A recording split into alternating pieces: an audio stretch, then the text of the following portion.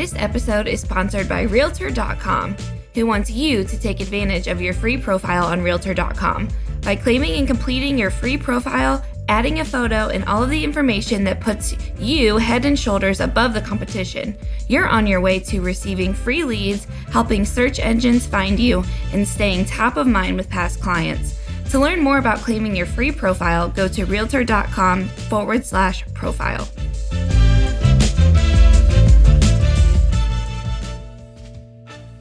Welcome to the Real View podcast, where Ohio Realtors connect you to innovators and influencers, keeping you with the real view of real estate. Whether you're a broker, agent, first-time homebuyer, industry leader, or just happen to stumble upon our podcast today, you can expect to hear tips, tools, tricks, interesting information, and so much more from the experts in Ohio's real estate game.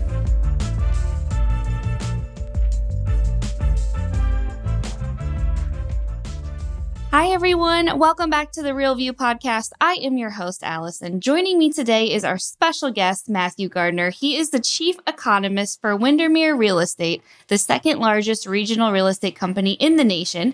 He specializes in residential market analysis, commercial and industrial market analysis, financial analysis, and land use and regional economics, and has more than 30 years of experience in the U.S. and the U.K. and is our financial guru who is going to break down the 2023 housing market for us and what we can expect. So super excited to have you on here at the beginning of the year to tell us all that we need to know about this year's housing market. Matthew, welcome onto the show. Thank you, Allison. It's great to be here. Yeah, super excited to be having you on and talking to you. But before we get started in your wonderful predictions for this 2023 housing market, I want to hear a little bit about you. Tell us what you do as the chief economist and in your role there, and what has your career path been like? I'm always curious to see how people get to where they are. So tell us a little bit about you and what you do in your career path. Well, kind of an interesting story, depending on how you look at it. As you probably gather, I'm not from around here. I love the accent. I love British accent. I know that's probably such an American thing to say, is like we love the British accent, but I do. No, it's totally fine. So born and raised in London, and I went up to I got my undergraduate degree at Oxford University. So I went up there to study economics, and I kind of liked it a lot. And so from there, I went back from Oxford back to London for my master's, and then actually came across to Harvard to join the Center for Real Estate Studies. Now, how did I get into this industry? It's interesting. There aren't that many real estate economists out there. But the first job that I had back in the UK was for a company of surveyors and land agents, kind of a weird sounding term or job. What these companies used to do were manage estates for large corporations, but on my part, it was the Church of England and the royal family. And so we're involved in managing their portfolios, their estates. I found that you could take kind of good real economic principles and translate those into real estate. Well, the Crown still has rather a large bit of America, and that brought me across to the States. Ended up coming out to Seattle because actually my sister, she worked for Microsoft way back in the day. I looked around here and said, well, who analyzes the housing market? Well, no one did. Literally licked their thumbs, stuck it in the air, and went the way the wind goes. And so I decided it's a good place to hang my shingle. I had a consulting company for about almost 20 years. And Windermere Real Estate was one of my first clients. I was consulting with them. And because we created a very good and long-term relationship, they asked me to come in-house and work for them directly, which I decided to do. So now my job is we've got about almost 7,000 real estate brokers in the 10 Western states. My job is to make them hopefully smarter than anyone else by giving them the information, the tools they need for them to be successful in their careers. That's awesome. I love that. Always love getting background story on our guests I have on. It just gives good context, and I like to hear, what got people to where they are today. So thanks for sharing. And you're right. Yeah, there really hasn't been, that niche that you found. There really hasn't been anything like that. So I love that you were able to find that here and have done such a good job at explaining this housing market that we're in. So let's just start off with, where does the market stand right now? We're just, about 2 weeks into the new year. We've been through a lot in the past 2.5 years-ish. Where does the market stand today? And maybe talk a little bit about just where we've been and how we got to where we are right now. Where we stand today, it's interesting. I think we are in what I'm calling a period of reversion. Well, what's reversion? Well, quite frankly, when COVID-19, when the pandemic started, the real estate market was hit very significantly, depending on how you look at it, in a positive way. That all depends. And why was that? Well, a couple of reasons.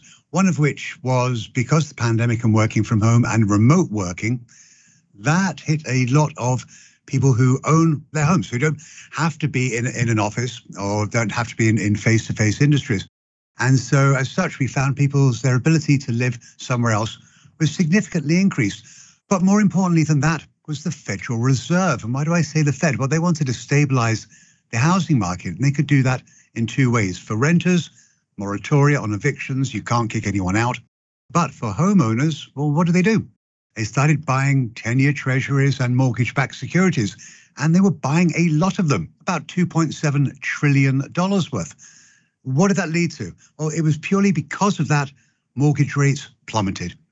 And all of a sudden, the 30-year fixed-rate mortgage dropped below 3%, which it has never done in the life of the 30-year, which goes back to the early 1970s. So all of a sudden, money was, in essence, free. So that did a couple of things. Massive surge of demand. Transactions were at levels in 2021, which we hadn't seen since 2005. Huge amount of sales. But more importantly, prices went parabolic. They just hit the upside with jets, quite frankly, because it was so cheap to borrow. We saw almost a sugar high in the marketplace for that period, really starting in early to mid-2020 until the start of last year. I say the start of last year, the impacts were announced then, but we really found the market kept on going until about April or May. And what was that? Well, that was the Fed again saying, well, guess what? We're going to get out of the business of buying treasuries and buying mortgage-backed securities. To use their technical phrase, they were going to move from quantitative easing, which is basically printing money, to quantitative tightening, really kind of getting money supply lower. And because of that, mortgage rates doubled in the course of the year. So there's obviously going to be a lag time as to when that hits housing market, but we saw a peak in the US housing market price-wise in April of last year, and it has been trending lower. And I say reversion because, quite frankly, we are reverting back to the kind of level of price growth, let's say, that we should be at, and not this artificial level that we saw for the last couple of years.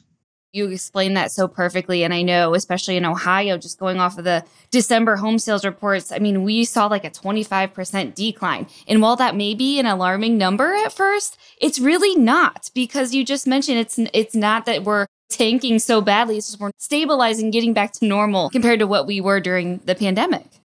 Well, and that's right. That's the thing that people are going to get very concerned. They start looking at the kind of month-over-month numbers.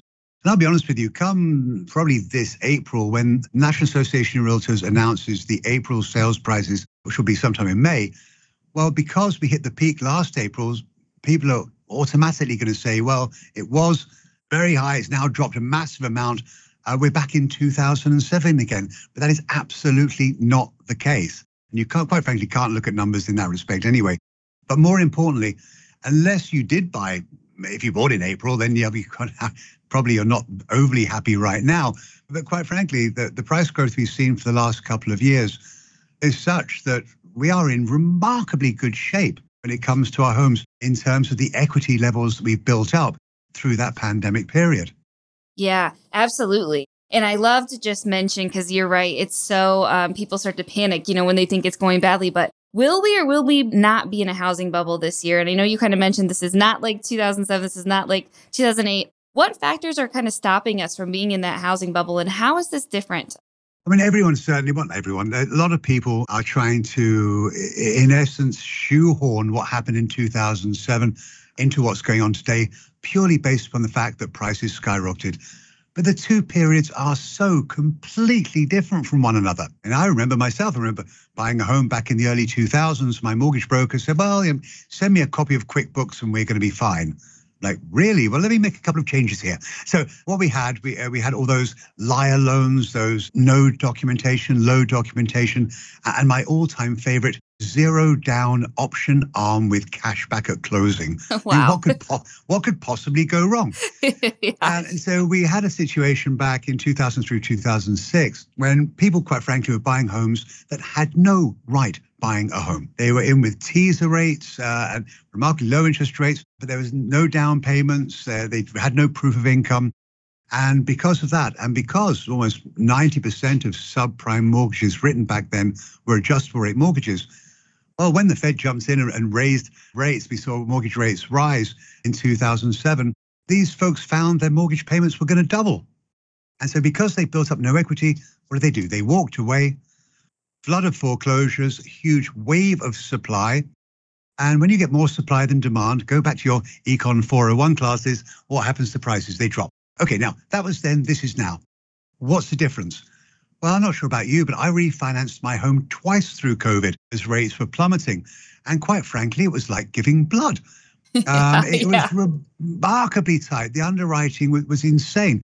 And the average FICO score on an approved conventional loan in December was about 761. I mean, so credit quality very, very high. That's point one. We can afford to pay our mortgages. Point two, down payments are higher as well.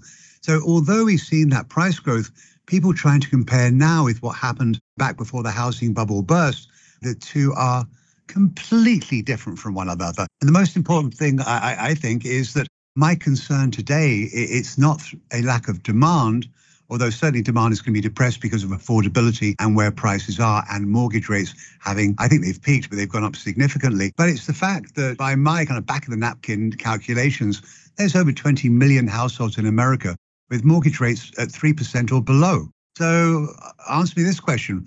If I don't have to sell, why would anyone sell and lose that never seen before, never seen again, likely mortgage rate? So that means we're going to be supply starved, and that unto itself can be fairly protective of pricing. Yeah, and that was a perfect kind of segment into something I wanted to talk about too. Inventory is just such a hot topic. I know it's something we struggle with here in Ohio, and I'm sure very similar across the rest of the U.S. But what can we expect from those inventory levels like this year? And I know you kind of just mentioned, why would anybody want to sell their house when their mortgage rate is at 2%, which is so true. What can we expect from inventory levels? And then what about new construction too? Because I know this is something that gets brought up a lot when we talk about inventory. Well, if we think about it in general, I think we're going to be supply starved, as I mentioned earlier on. And in fact, nationally speaking, we haven't got the December numbers out from NAR yet. They'll be out in a week or so. I think we will have just about squeezed above, not very slightly above 5 million units in terms of sales. This year, my forecast will be around 4.8 million. So as low a level we've seen since 2014. So it is certainly a lot of our brokers out there are not used to this. But it really is, I think, going forward through the course of this year and likely next year, I just don't think we're going to see the churn and the turnover of existing homes that you'd expect to see. Now, don't get me wrong. People will still sell for the classic reasons they do. One is job change, and then the other two are death and divorce. But outside of that, in terms of people choosing to sell or maybe retiring, downsizing, that will happen, but it's not going to happen at the normal velocity you'd expect to see. And the problem with that is we are still creating households. So we've got that demand. And what should happen if the resale market's not picking up? Quite frankly, the new construction market should be, but it's not doing it either. And the reasons for that are very straightforward. It is very expensive to build. Now, depending on where in the country you are, I mean, here I'm based up in the Northwest, but the concern I have is that material costs, although it's getting a bit easier, it is still very expensive. So land can be expensive depending on where in the country you are. Labor costs are high. There are fewer people working today in single family construction as there were in 2006. I mean, think about it that way. No one's going to vocational school, so no one's getting into the trades. That pushes up labor prices, materials. Lumber is getting better, but copper, aluminum, steel, even paint. Exterior paint is up 45% year on year. And regulatory fees. So when you go look at all these things, all these costs that a builder is faced with in order to build a home, well, let's say they take all these cost centers, they figure out what it will be, they throw some profit on there, and it spits out a number they have to sell the home for to make a margin. And let's say that number is $500,000. Well, if the market price acceptance point is 300,000, are they going to build it? No, they won't. And so what we are seeing in general across the country is building to the luxury end of the market and not where I believe a majority of the demand is today and will be for the next likely 15 years. And that's in the entry level market. Millennials are getting older and they want to buy a home. Yep, they're ready too. So many people have saved so much money during COVID. And, like you said, the credit rates are so good that we're seeing. And people have been able to save money due to COVID, just not going out of the house, not being able to spend money on things that we would normally save money on. And that's, like you said, helping with those down payments and those high scores. Yeah, I mean, as far as down payment is concerned, I mean, that's another interesting point because, yes, once the moratorium on evictions went away and renters had to start paying rent again, well, we had landlords raise rents very, very significantly. And in a lot of markets, the problem that these households had, is do I pay the rent or do I save up for a down payment?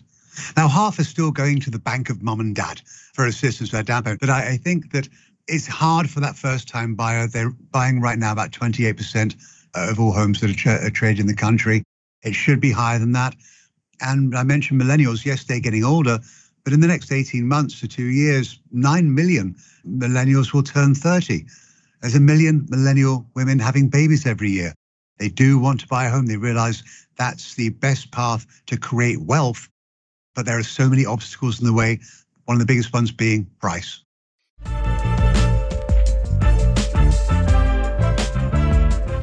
This episode of The Real View is brought to you by the Ohio Association of Community Colleges. Ohio's network of community colleges provides accessible training that accommodates the busy lifestyles of aspiring real estate professionals at half the price of a traditional university. With convenient locations in every part of the state, as well as online options, Ohio's community colleges are your smart choice for pre-licensing education. For more details or to start the journey to a real estate career, visit the education page at ohiorealtors.org and then click on the pre-license course locations. What kind of shifts can we expect for maybe sellers in the sense? So, we're realtors here. We have to educate our clients on what to expect and make sure that they have the appropriate expectations. And we saw so much of just homes flying off before they're even, before they're even have time to let the ink dry on the newspaper ad. And we're just seeing stuff fly off the market so quickly. I was talking to somebody yesterday who was joking that oh my gosh, you think a home on the market for 30 days is freaking people out. But how do we adjust our sellers' expectations and what do sellers need to know now that we're not kind of seeing the craziness that the market was a year or two ago? It's crazy is a great way to put it, Alison. It really is. We saw a situation, quite frankly, when I was speaking to a broker out of this area who said, Matthew, the list price for home is nothing more than the auction start price.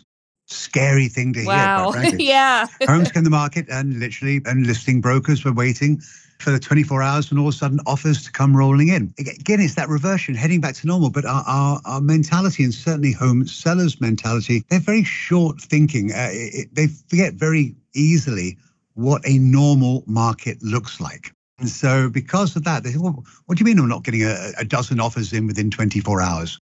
Well, you've got to think back. And the same thing applies to brokers as well. And I can tell in the speeches I give across the country, the newer brokers, shall we say, from the more seasoned. Newer brokers right now have been in the market the last few years. It's been wonderful. They're running around, quite frankly, like chickens with their heads cut off.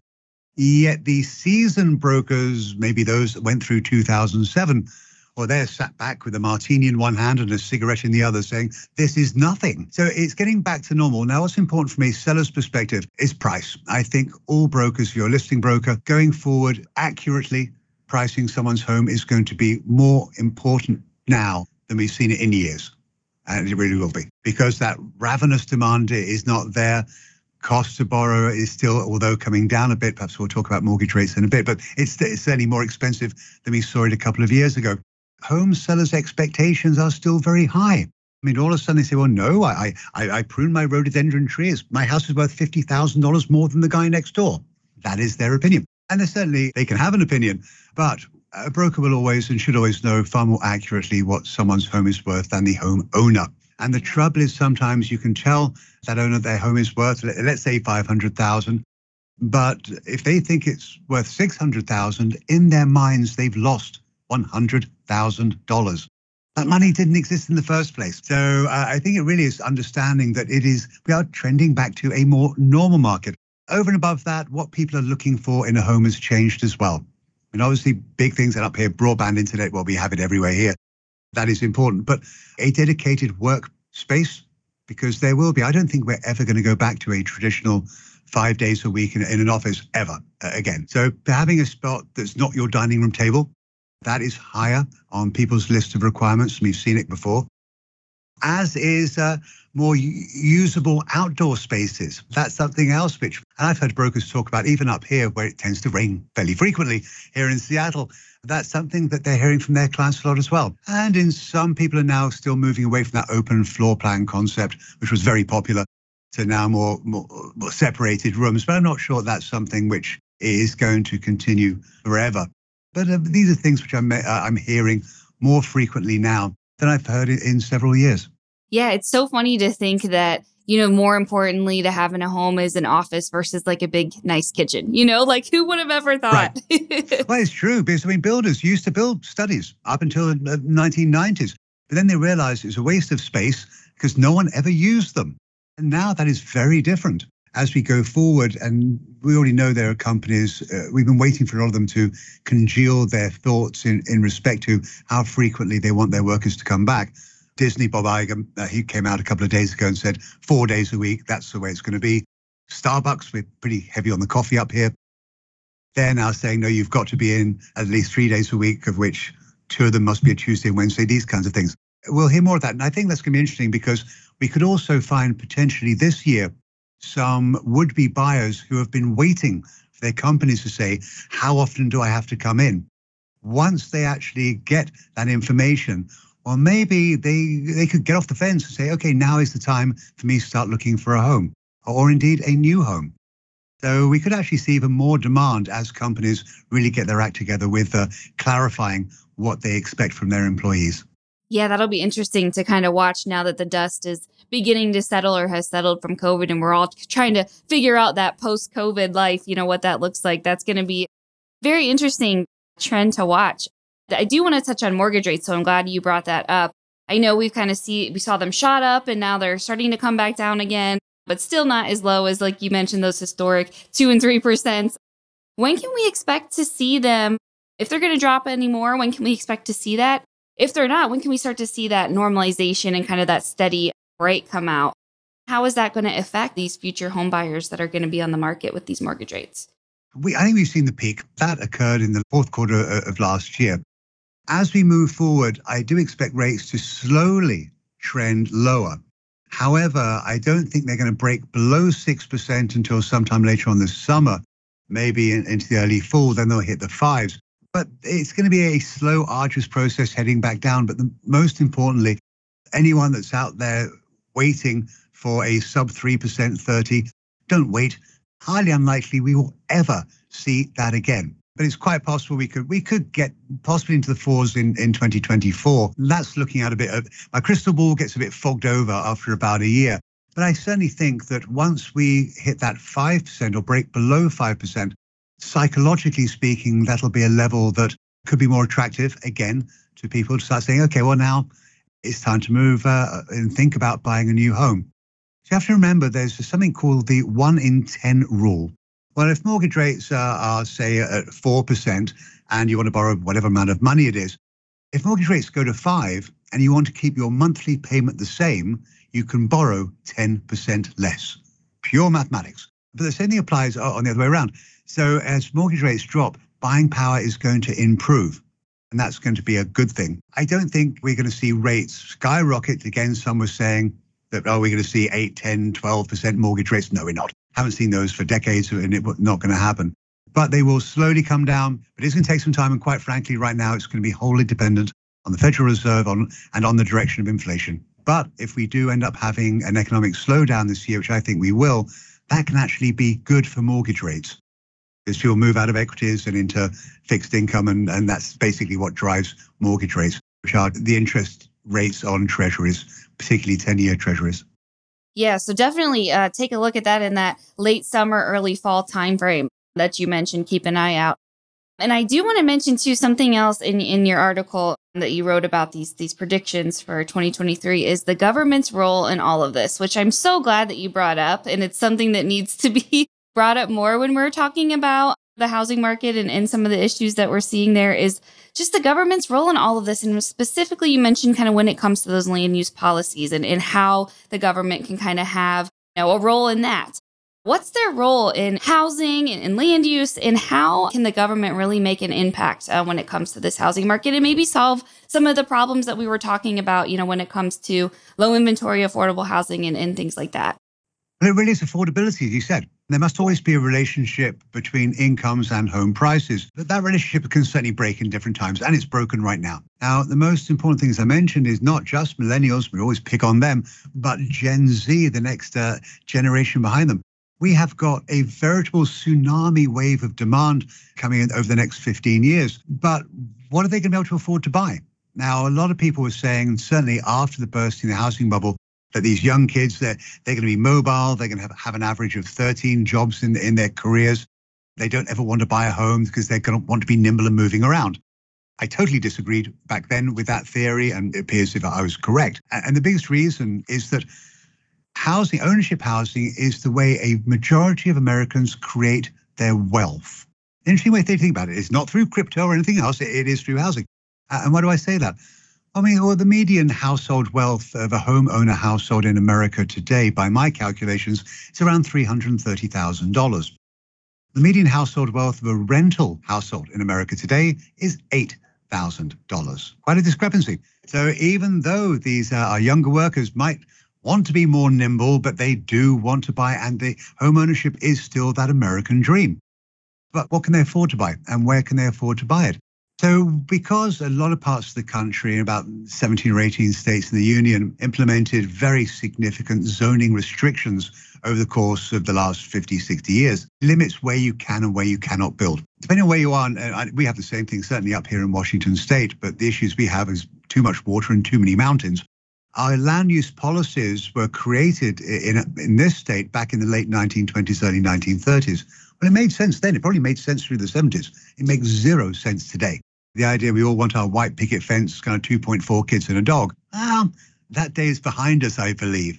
We need to look at land and how zoning, is it appropriate now? We know many parts of the country, Minneapolis actually, in Minnesota, started with allowing the development of duplexes or triplex or 4-unit buildings inside any single family zoned area.